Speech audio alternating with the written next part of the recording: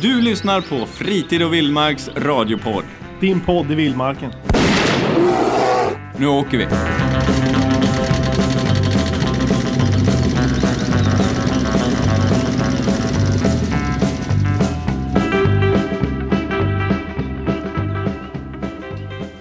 Hjärtligt välkomna ska ni vara till avsnitt 11 av Fritid och Vildmarks radiopodd. Och det är jag, Carl Magnus Hallgren, och så har jag den skäggige Kristoffer Wackfeldt. Yes. Hörru du Kristoffer, hur lägger med dig? Det är bra, det är no shave november. No shave november. Ja. Shaving is for... Nej. Inte. Men, ja, hur går det då? Jo, det är bra, det växer. Det växer. Vad får du för respons hemma då? Ja, inte happy. Okej, men Sanna då? Dottern? Nej, pappa skäggig. Pappa skäggig? Pappa får inga pussar. Pappa får inga pussar? Nej. Okej. Ja. Har du varit ute och jagat någonting? Jo då, det har varit full gas. Nu är det ju rävjakten som gäller. Och det har blivit några rävar. Och nu är det ju inte så långt kvar av älgjakten här uppe, men om vi tittar ut genom fönstren så ligger det ju ingen snö, så vi kan ju jaga lite älg till. Okej. Det brukar ju som vara stopp nu, men det går att köra ett tag till. Okej, tror du att det är klimatförändringarna? Ja, jag tror det är Trumps fel. Ja. Mest roligt. Jo. Ja, hörde du, förra veckan så snackade vi med Johan Axelsson om taxjakt. Jo. Massa folk som har hört av sig om det, jättekul. Jo, mycket nyfikna som har lyssnat och många nya taxköpare har det blivit. Tror du det? Jag har garanterat. Jag har faktiskt också varit lite sugen på en tax. Jag tror det är 2 Rhodesians och en tax. Jo, men taxen kommer vinna. Jag tror det. Ja, de kommer ligga som valpar de där stackars Rhodesians. De kommer inte våga gå in i huset. Nej, så kommer det nog bli. Du, jag tänkte att idag så ska vi prata om mitt favoritämne. Jaha. Toppfågeljakt. Toppfågeljakt. Kan du mycket om toppfågeljakt? Oj, vad kan jag inte snarare? Det är lättare att börja. Åka skidor. Men eftersom jag har ju som tagit med mig någon här som kan kanske fylla i de luckorna som du inte har koll på. Det kan han garanterat. Ja. Han är born and raised här. Born and raised. Hörru, hjärtligt välkommen Tommy Holmberg. Tommy Holmberg. Jag skulle ju säga Tommy Nordguide, för det är väl så du får heta allt som oftast, gissar jag. Ja, hejsan. Hej. Jo. Tommy heter jag. Ja. Äger och driver Nordguide sedan 21 år tillbaks. 21 år tillbaks? Jajamän. Herregud. Har du hunnit skjuta något under de här 21 åren? Ja, det har blivit lite grann. Men jobbar man som guide så är det ju gästerna som får skjuta de stora fina grejerna. Men hörru Tommy, jag tänker vi dyker rakt in i det här. Kan du berätta lite om din historia och hur du kom igång med jakten? Alltså från dag 1 som de säger i hiphop-världen. Ja, jag tror man fick det från födseln. Alltså redan som smågrabbar så såg man ju Macayen, så vart ju impad av Seb med sin outfit och sin stora Bowie-kniv, så det var ju den stora idolen direkt. Och när man lärde sig läsa så läste vi mockasinspåret och var indianer och sydde egna mockasiner och smög omkring i skogarna. Och jag och en polare satt och tryckte upp i ett träd en hel dag bara med vetskapen att vi inte syns där uppe. Det fanns inga folk i närheten, men vi syntes i alla fall inte. Så. Men det ligger i DNA-t. Ja. Men och sen så vart det luftgevär då kanske, eller pilbågar, eller vilken ordning kom det? Ja, det var allt som var dödligt och luftgevär, och man började jaga bisamråtter och flodda dem och var pälsjägare helt enkelt. Du var trapper på Björksgatan. Ja, vi hade en stuga utanför Boden, så det var där som var själva nästet, och det var där biotopen fick ta lite stryk av 2 unga grabbar som var ute och pälsjagade. Ja, men härligt. Det var en härlig försmak på det här programmet. Vi kickar igång med lite mer såna här hästjazz, och så hörs vi alldeles strax. Välkomna till avsnitt 11. Kör vi.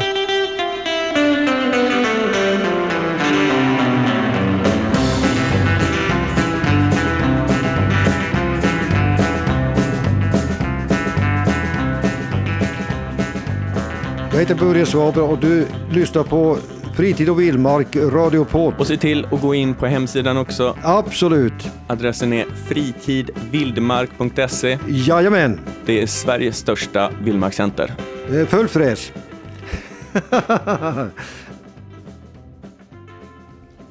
Var den god? Japp, sådär. Nu har vi laddat med lite världens kladdigaste kladdkaka. Ja.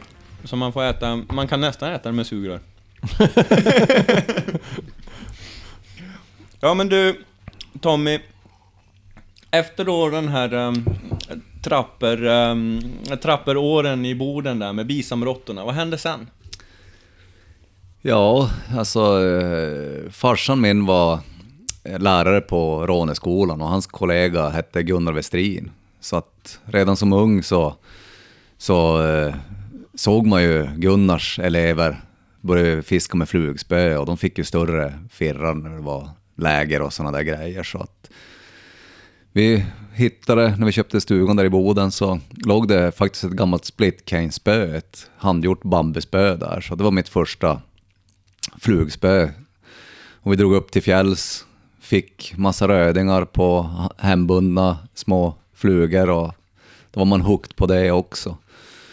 Och under årens lopp, så nu när jag har blivit äldre, så har jag väl fattat att man är lite besatt och ganska tjurskallig. Det kanske är mina rysk-finska gener som kommer, för ganska tidigt ställde man siktet på att jag vill ha en 2 kilos harr. Och så gnuggar man på tills man fick den. Och jag har inte fått den än idag. Jag har fått, vad fan är det, 26 harrar på 58 centimeter. Men det krävs 60 för att den ska bli 2 kilo.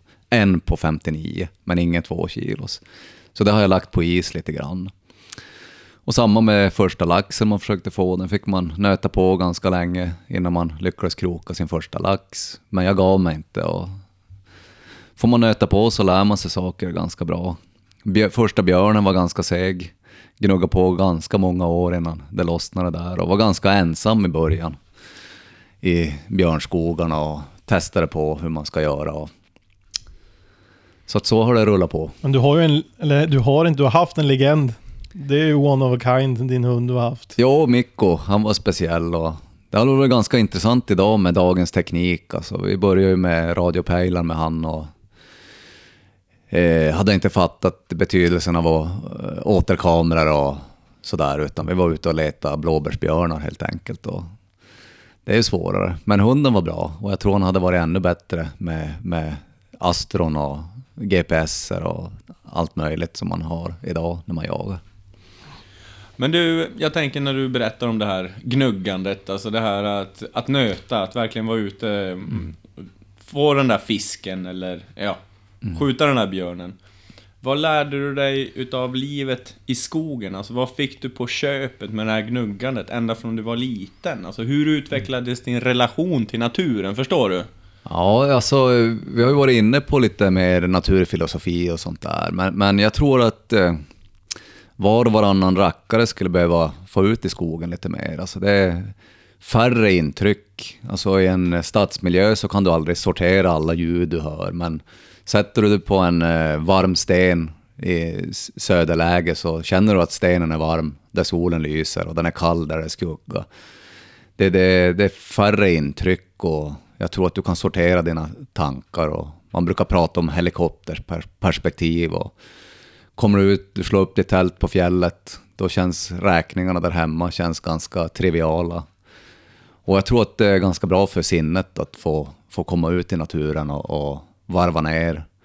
Och jag tror att en av de stora anledningarna är att man har hittat trygghet ända från barnsben i skogen, att det finns inget farligt i skogen utan sen med åren så har man väl kanske förstått att det är det här med naturens rytm. Alltså vi brukar ofta lämna klockan hemma. Att man faller in, man äter när man är hungrig, man sover när man är trött. Man går så långt och benen bär. Och det är ett sunt sätt att meditera på. Men du, nu jobbar du som guide så jag antar att du får en och annan natt utomhus. Eller åtminstone någonstans i någon koja i skogen eller någonting sånt. Ja, man har levt som en jaktluffare nästan hela sitt liv. Och det har gått några relationer på köpet. Jag tror att jag räknade till någonstans 150 jaktdagar det året jag jagar mest. Och då börjar man ju på våren med bäver och slutar med ripa i mars. Så att sen vi fick barn 2010 så har jaktdagarna minskat och det är nästan bara professionella jakter jag kör. där jag får betalt då, där jag har kunder från hela världen som kommer. Faktiskt idag, det ligger i hallen, jaktgrejer. Ska jag få ut i Tornedalska skogarna och försöka hämta mig något älgkött inför vintern. Så det är min första riktiga egna jaktdag nu. Vad har vi? 14 november eller vad är det? Så du får vänta till sist du. Jajamän, då får man ta slattarna. Men det är ganska intressant det som Tommy säger. Jag har ju också fått barn och det blir en helt annan grej. Men man värdesätter ju också att komma ut samtidigt som man värdesätter att vara hemma med dem.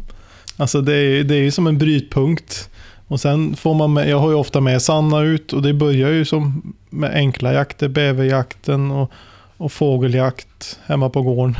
Jag måste fylla i där för att sen vi fick barn så har det känts nästan skönt. Alltså man har nästan jagat sig trött på allting. Det sista som jag har brunnit för nu länge som jag är riktigt sugen och inte vill tulla på, det är januari månad med kamosljusset och toppjakten.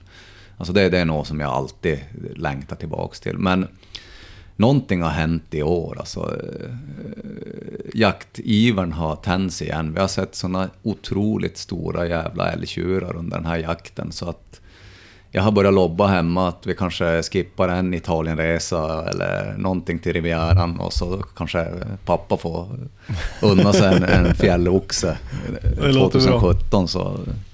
Ja, jag ska ju till Thailand i januari nu så nu jag kanske har en fjälloxe till godo till hösten. Är det bra jakt där? Inte om man har med sig sambon.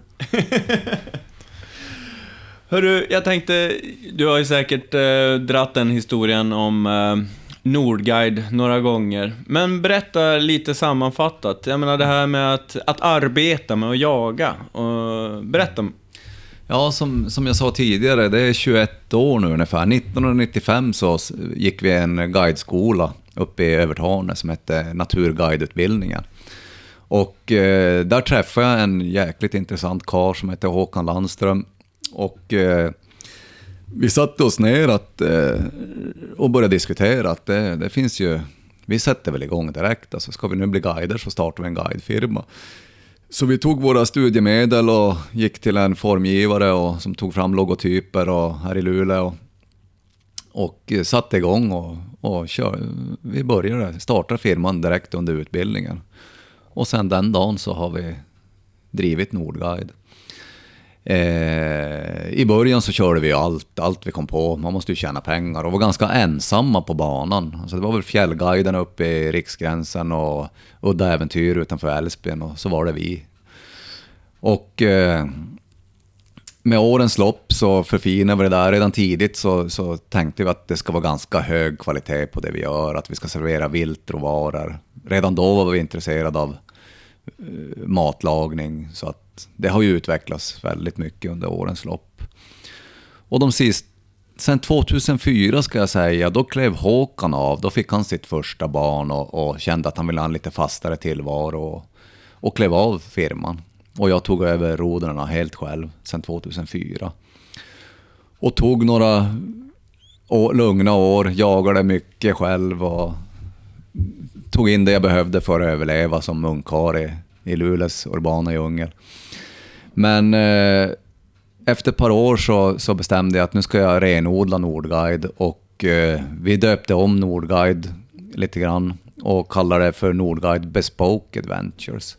Och bespoke, det är väl kanske inte alla som känner till det uttrycket, men får man till London och ska skräddarsy en kostym så får man en tailor-made kostym.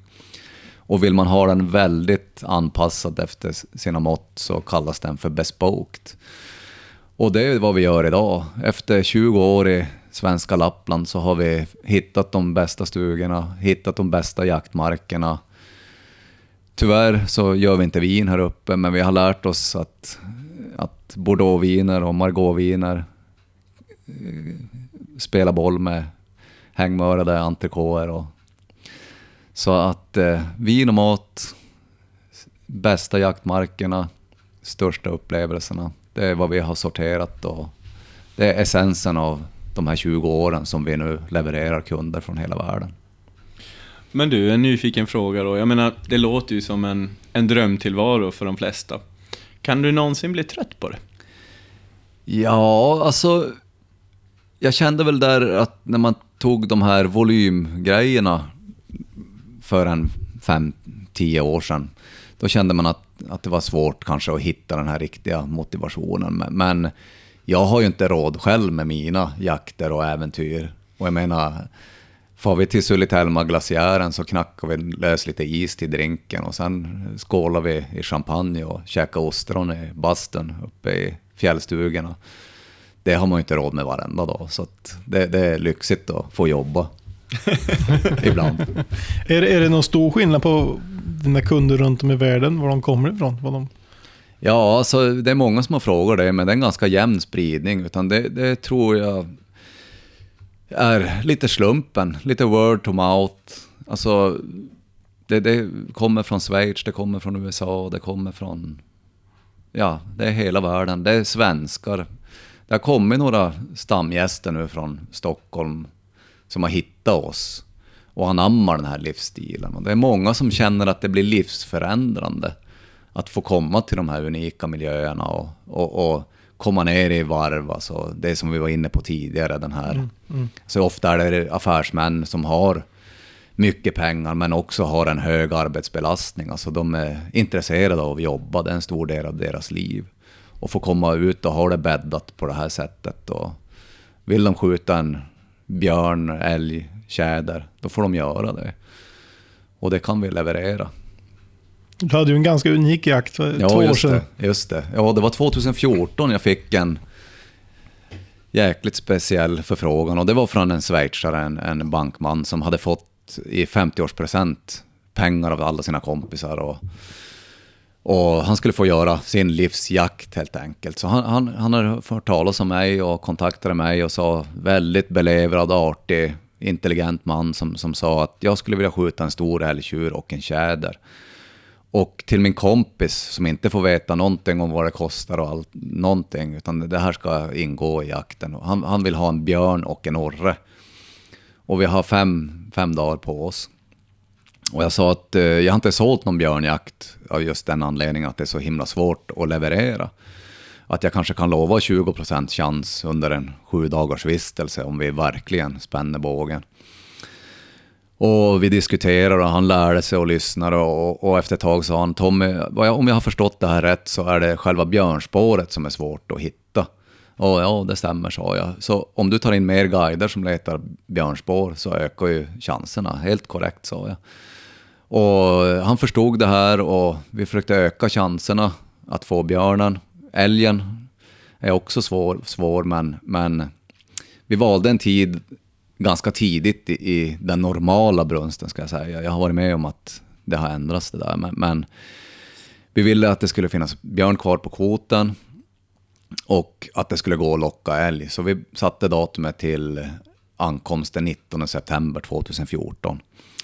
Och han som skulle skjuta björn var lite roligt för han var svenskättling. Hans mamma var från Sverige och han hette Björn Böckenförde, men han var schweizare.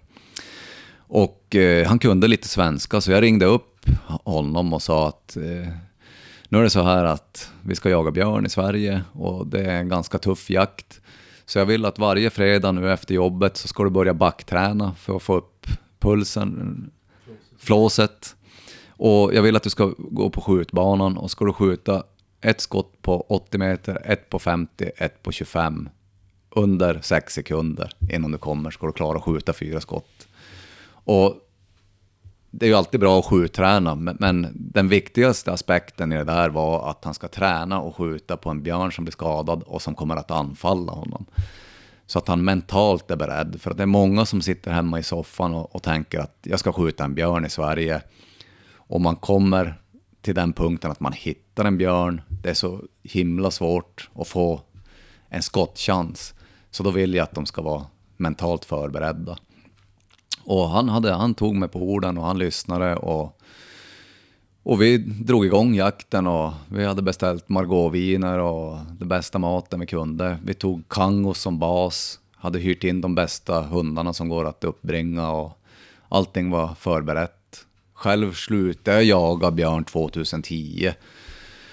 Så jag fick ju dra sommaren 2014 så fick jag dra en jättelång kaffedrickarturné i Tornedalen och skaka liv i alla gamla markgrannar och kontakter. Och det var kul att se att man var välkommen trots att jag inte hade någon hund eller någonting. Och alla var samarbetsvilliga.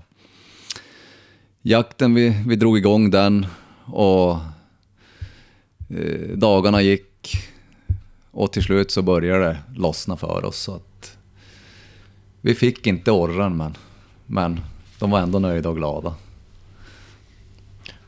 Helt otroligt. Jag kan ju inte så mycket om jakt på det sättet, men berättar du, alltså, Ja, men vad tänker du när du hör det? Ja, men alltså en björn och en stor älgtjur och en tjäder på 5 dagar, ja, men det går ju inte att beskriva. Nej. Alltså det är helt otroligt. Ja. Men det är lite sådär... Skulle du göra om det? Ja, jag tror vi skulle klara att göra det. Men jag har gjort så här att vi har paketerat om det där så att vi vill ha 10 dagar. Så vi säljer den här björn- och älgkombinationen. Och vi gör så att vi säljer det till 2 jägare, 2 platser. De får skjuta varsin trofétjur och varsin björn. För jag menar, när man åker till Kanada till exempel, då är det ju minimum 10 dagar på en puma till exempel, eller på en älg eller på en grizzly. Ja. Och ska du då ringa och säga att om jag ska skjuta en stor älg och en stor björn, då säger de att då får du vara här en månad. Ja, men det är lite fuskigt. Alltså, vi som vanliga jägare ska ge oss ut och skjuta en björn. Då blir allt mycket svårare. Men med mycket pengar så går allt mycket lättare. Så är det faktiskt. Kört för mig.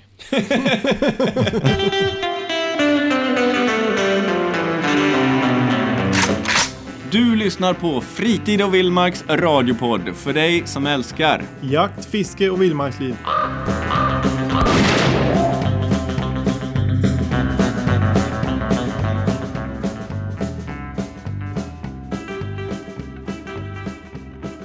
Får jag välja en jakt i Sverige som jag brinner för mest, så är det nog toppfågeljakten, och där jag helst skulle vilja vara ledig. Och det är ganska praktiskt bra också, för att det är så otroligt svårt att sälja toppfågeljakt. Jag tror jag har sålt kanske på 20 år 3-4 toppfågeljakter. För att folk tror inte det är fysiskt möjligt att ge sig ut i minus 30 och skidra efter en tjädertupp. Men det vet vi att det går. Så jag funderar på att ta bort det ur mitt program och ha det som en privat stund januari månad. Ihop med mig. Visst. Men det finns någonting speciellt när det är minus 30. Man har ett par handgjorda östergrenskidor, packar skoter och skidor och ger sig ut och letar tjädrar. Och man sticker upp i svartmörkret januari månaderna, stå på skidorna, första ljuset, det här blå kamosljuset, det är inget som slår det. Berätta om det här ljuset. Alltså blå kamosljusset. Vad är det för alla som inte vet? Ja, jag kan inte riktigt den. Men känslan av det. Ja, alltså, känslan av den. Alltså, det är ju det att solen står så jäkla lågt och de blå strålarna är de som färdas snabbast i atmosfären. Så att man får en blå känsla. Alltså, det är så blått och vackert och solen kommer upp.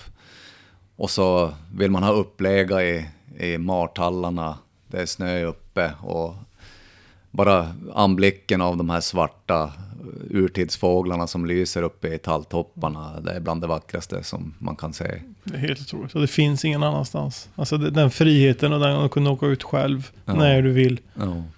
Och det är ofta djup snö i januari. Det har inte varit någon blider, så att det krävs långa träskidor för att det ska bära på 1,5 meter snö, och du får genom en vildmark där du som ritar spår i marken, och det är fantastiskt.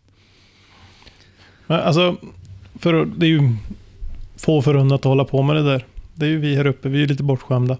Ja. Men om man säger, om vi nu ska gå in på utrustning, men det är kallt. Ja. Hur klär du dig? Alltså, är det lager på lager eller är det... Ja, det gäller att ha disciplin där, för att vi har varit ute och jagat när det har varit minus 41. Och det dryga är ju själva skotertransporten tills du kommer till din mark där du ska jaga. Och när du ska ta av dig dunjackan. Men det gäller att ha disciplin. När du börjar åka skidor så ska du skala av de lagren och sätta dem i ryggsäcken. Så att du får aldrig börja svettas, för att då kan det bli farligt. För att är det minus 40 och du är långt ute från bil, väg, så gäller det att vara torr. Alltså, det finns ett amerikanskt uttryck eller engelskt uttryck som säger don't get wet, don't sweat. Så att bomull, ull, dunskjortor som är lätt att bära med sig, lätt att packa, ull, merinoull, huva, vad kallas de? Balaklava. Stort skägg, binder mycket luft och värme. Och vapen krävs ju att du har, det är ofta skott upp mot 200 meter, ibland 300 meter om du kommer i öppen terräng. Och det är det vi söker. Min dröm, det är inte skottet faktiskt som är mitt drömscenario, utan det är att hitta den här 10+ flocken med tjädertuppar som sitter i kamosljuset, och då vill jag ta en bild. Det är min stora motor. Och då ska jag göra en 2 meters tavla och hänga upp på väggen. Och den bilden har jag inte fått än, men det är den jag letar. Om man kollar på din Instagram eller på din hemsida så har du ju ganska många fina bilder på fågel. Jo, men 10 tjädertuppar är svårt att få in. Nu är det svårt. Det finns ju Photoshop. Ja. Jo, det är där du kommer in. Ja, exakt. Men om man kollar då, men vi pratar på vapen och allt ska ju fungera när det är så kallt också. Jo, precis. Alltså grejerna måste ju funka. Jo, det gäller att ha torrt. Alltså jag har mina vapen torra från fett. Helt kruttorrt. För är det minus 30-40, det har hänt flera gånger att man har fått ta ut slutstycket och värma. Jag kör med varma patroner, eller så varma de kan bli i fickan. De är ändå inte varma. Och inskjutningen, alltid skjuta in i minus 20-25 brukar jag göra med varma patroner. Och då är det ganska nära verkligheten när man kommer ut. Så vapnet kommer vara iskallt, patronerna är så byxvarma de kan bli. Och det vi använder idag, det är ballistiska torn. Och det fattar jag inte att jag inte har gjort för länge sedan. Jag har bara haft det i 5 år. Berätta, vad är det för någonting? Ballistiskt torn är ett hjälpmedel som du hjälper att ratta in på ställskruvarna på kikarsiktet. Så att du har förinställt 100 meter, 150 meter, 200 meter. Hur du vill ställa in. Man nollar geväret med den ammunition du ska använda på 100 meter. Och sen är det bara att vrida in. Du har en avståndsbedömare med dig så att du vet exakt avståndet till tjädern eller åren du ska skjuta. Och du rattar in. Har du då varit noggrann med din inskjutning och temperatur stämmer och det är något sån här vindstilla så att man inte behöver sidjustera, då ska det funka. Du har ju börjat med lite nya grejer i år också. Lite bespokt. Ja. Inpassat. Ja, så är det att jag har bara haft custom-vapen nu i massa år där vi har haft specialgrejer med delar från det bästa som finns i hela världen. Men jag kom i kontakt med Sauers nya 404 med karbonkolv, Sauers XTC. Och det systemet är nog det bästa jag har jagat med hittills. Alltså, ofta de här custom långriggarna, långhållsriggarna blir så fruktansvärt tunga så jag vet inte om jag börjar bli svagare med åren, men jag är less på konk kring med det där. Så Sauers nya XTC väger 2,8 kilo. Och jag har valt Zeiss nu när jag jagar med. Jag tycker att optiskt så är det absolut världsklass. Det är några andra märken som ligger där i samma division optiskt. Men jag tycker mekaniskt så passar det mig bäst. Det känns väldigt gediget. Ballistiska tornen kan du vrida mer och det känns pålitligare än de andra märkena. Så att det är Zeiss jag väljer om jag får välja vad som helst i hela världen. Du, jag tänkte också på det. Jag menar, du jobbar ju professionellt med det här med jakt. Du är också kund hos Fritid och Vildmark. Och hur tycker du att Fritid och Vildmark står sig? så att säga i konkurrensen? Eller varför väljer du att handla där? Ja, för det första så de har varit kunniga jag har ju hållit på länge, så att jag tycker det är jäkligt kul att de satsar nu på en stor butik som har det mesta, och till och med en skjutbiograf nu, så vill man köpa ett nytt vapen så kan du testa det där. Och jag tycker att de lyssnar på oss kunder och väldigt tillmötesgående och kunniga. De har vapentekniker och ja, de har allt, så att jag väljer att fara de där extra milen till fritid och vildmark från där jag bor. För jag tänker, jag menar, du skulle säkert kunna välja och vraka och ta din business vart du vill egentligen. För, precis som vem som helst annars också, såklart. Men vad tycker du om kunnandet och bemötandet och sådär? Ja, jättebra. Jag tycker det är väldigt bra. Och de håller sig uppdaterade, de är flexibla. Och nej, jag tycker det funkar väldigt bra. Tack för de orden. Ja, vi ser det. Hörru du, Krille, har du någonting mer att säga om utrustning? Jo, man ska ju alltid ha det bästa. Ja. Ja, men alltså, det är ju som Tommy säger, klä sig ordentligt, underlätta med rätt utrustning som ett ballistiskt torn på.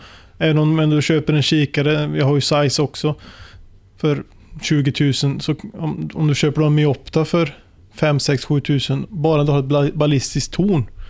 Alltså grejerna funkar idag. Det är inte så att du ska vara rädd att köpa en kikare för 5, 6 000. För det funkar. Det du vinner på en Zeiss, det är ju optiskt, och du har ju klarare, bredare bild, allting sånt där. Och det är ju top of the line, du kan inte få något bättre.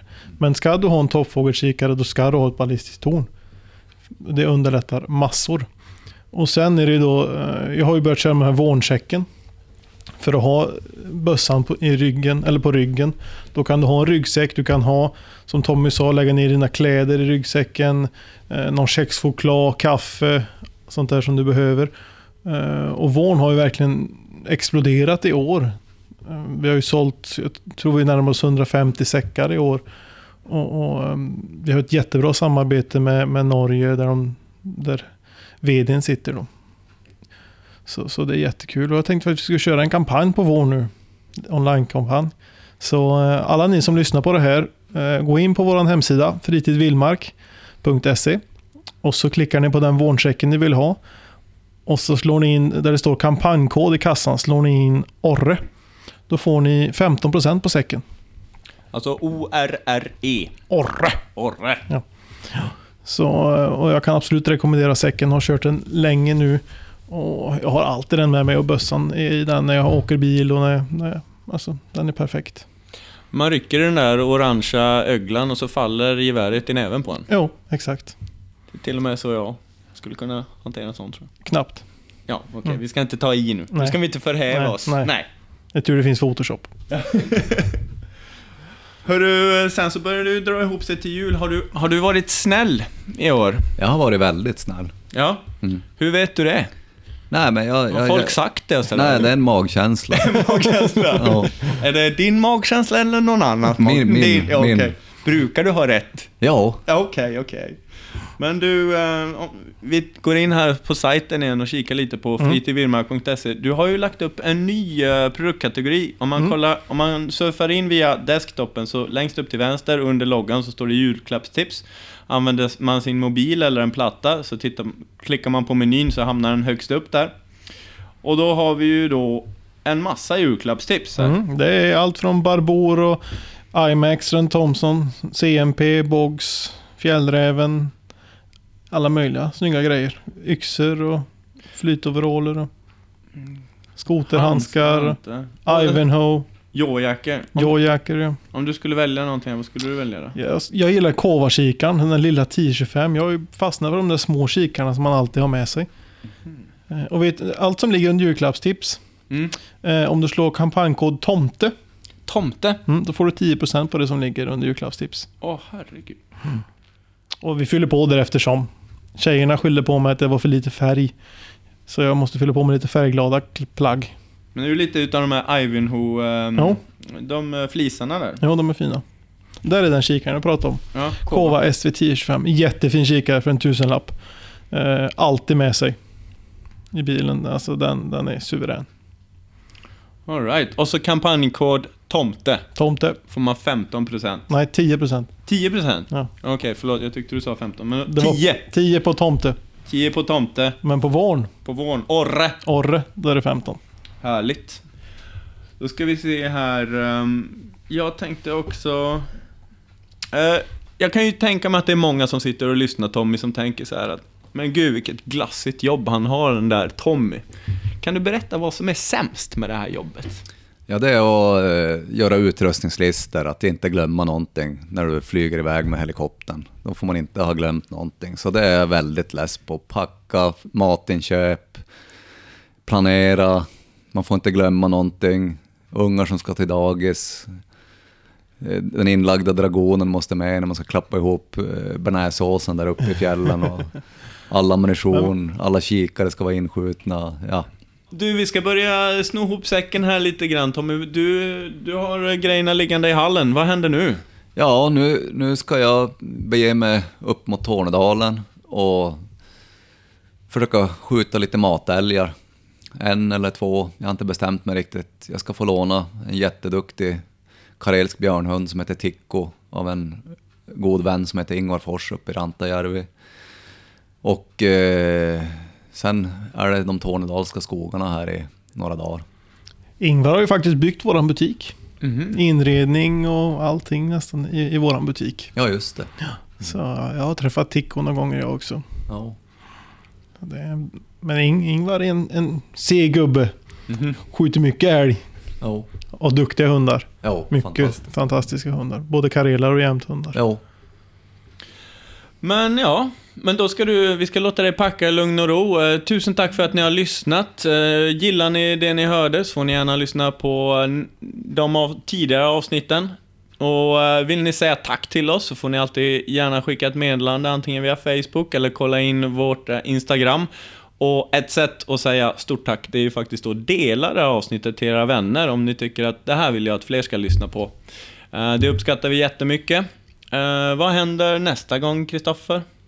Nästa gång, vad har vi då? Då är det slutet på november. Det är slutet på november. Då har jag varit nere och jagat tax med rådjur. Ja. Rådjur med tax nere på västkusten en sväng. Och sen då har vi då närmare oss julen, så då kommer lite mer julklappstips, lite mer kampanjer och annat roligt. Exklusivt för våra poddlyssnare. Exklusivt, ja. Och kan du följa även nordguide.se om du är lite intresserad på Instagram? Jajamän, då om ni går in på ert Instagram så klickar ni på förstoringsglaset och så söker ni efter nordguide.se. Då kommer ni till en liten fin bild på dig där. Och där kan ni följa Tommy och alla hans jaktäventyr. Och han är ju en hejare på att laga mat, säger han också, så han kanske får visa det någon gång här framöver. Här visar han upp någon bild där. En bowie-kniv och massa god mat. Herregud. Ja, och är ni intresserade mer så har han faktiskt jättefina filmer på YouTube. Som jag har sett. Då börjar klippa ihop. Så vi kan hitta på mycket roligt med Tommy framöver. Ja. Hörrni, tack för att ni lyssnade. Vi hörs nästa gång. Hej då! Hej, hej.